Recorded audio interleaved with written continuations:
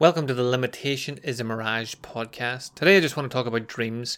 How far are you willing to go to achieve your dream?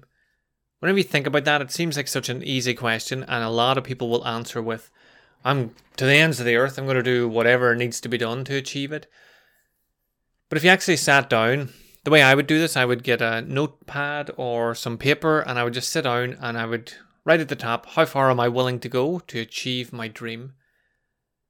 Then I would start to think about really analysing my dream, what I want to achieve, what it looks like, break it down as vividly as I can in my mind so that I know exactly what it looks like and what I'm going to do in order to achieve that. Then whenever I look at it and think, how far am I willing to go to achieve this dream? I start to see all of the roadblocks and all of the things that could potentially hold me back. Everything that could come up, like maybe people around me aren't going to support me.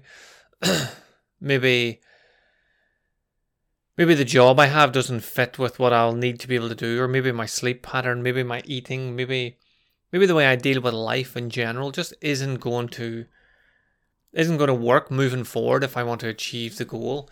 So what you're essentially doing is you're looking at the roadblocks that are about to creep up during this journey.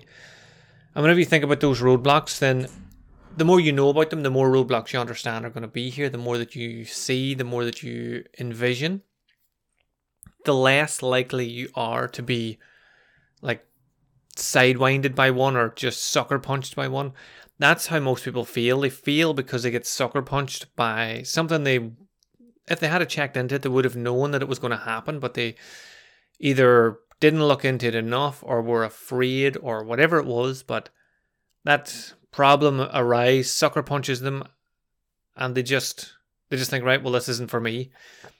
And the example could be exercise. You go and start an exercise plan.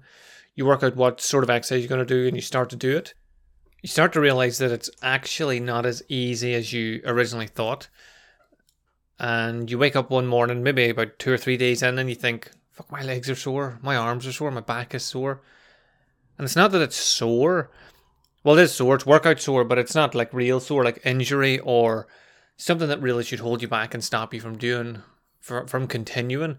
But because you're not used to it, you weren't expecting it, you didn't do enough research to understand that doing exercise hurts. And a couple of days later, if you haven't done enough warm up or cool down or stretching between then or mobility, you can find yourself in more pain with the DOMS, onset of DOMS, as they say. But the point is that you could have been aware of this if you did a bit more research. You broke down the goal and broke down how you're going to achieve it, rather than just thinking, oh, I'd like to do some exercise and then just jumping into it. The easiest exercise to think about is running. People do that a lot. They decide that they're going to be runners. The clothes that they normally wear to go to Asda, the shoes, the gear they wear, they just wear that and go out and run. And then they wonder why their legs, their hips, their calves, all of this are sore. And they just think, fuck, running's not for me. This just isn't for me. So they end up stopping. So think about your goal. What is it that you want to achieve and how far are you willing to go to achieve it? And then break that down, write it out, just visualizing it on the paper and writing it makes it much easier for you to stay on track with a dream or the goal. So feel free to reach out to me and let me know what your goals are and how you're going to achieve them. I would love to hear from you. And until the next time, have a superhuman day and I will speak to you again soon.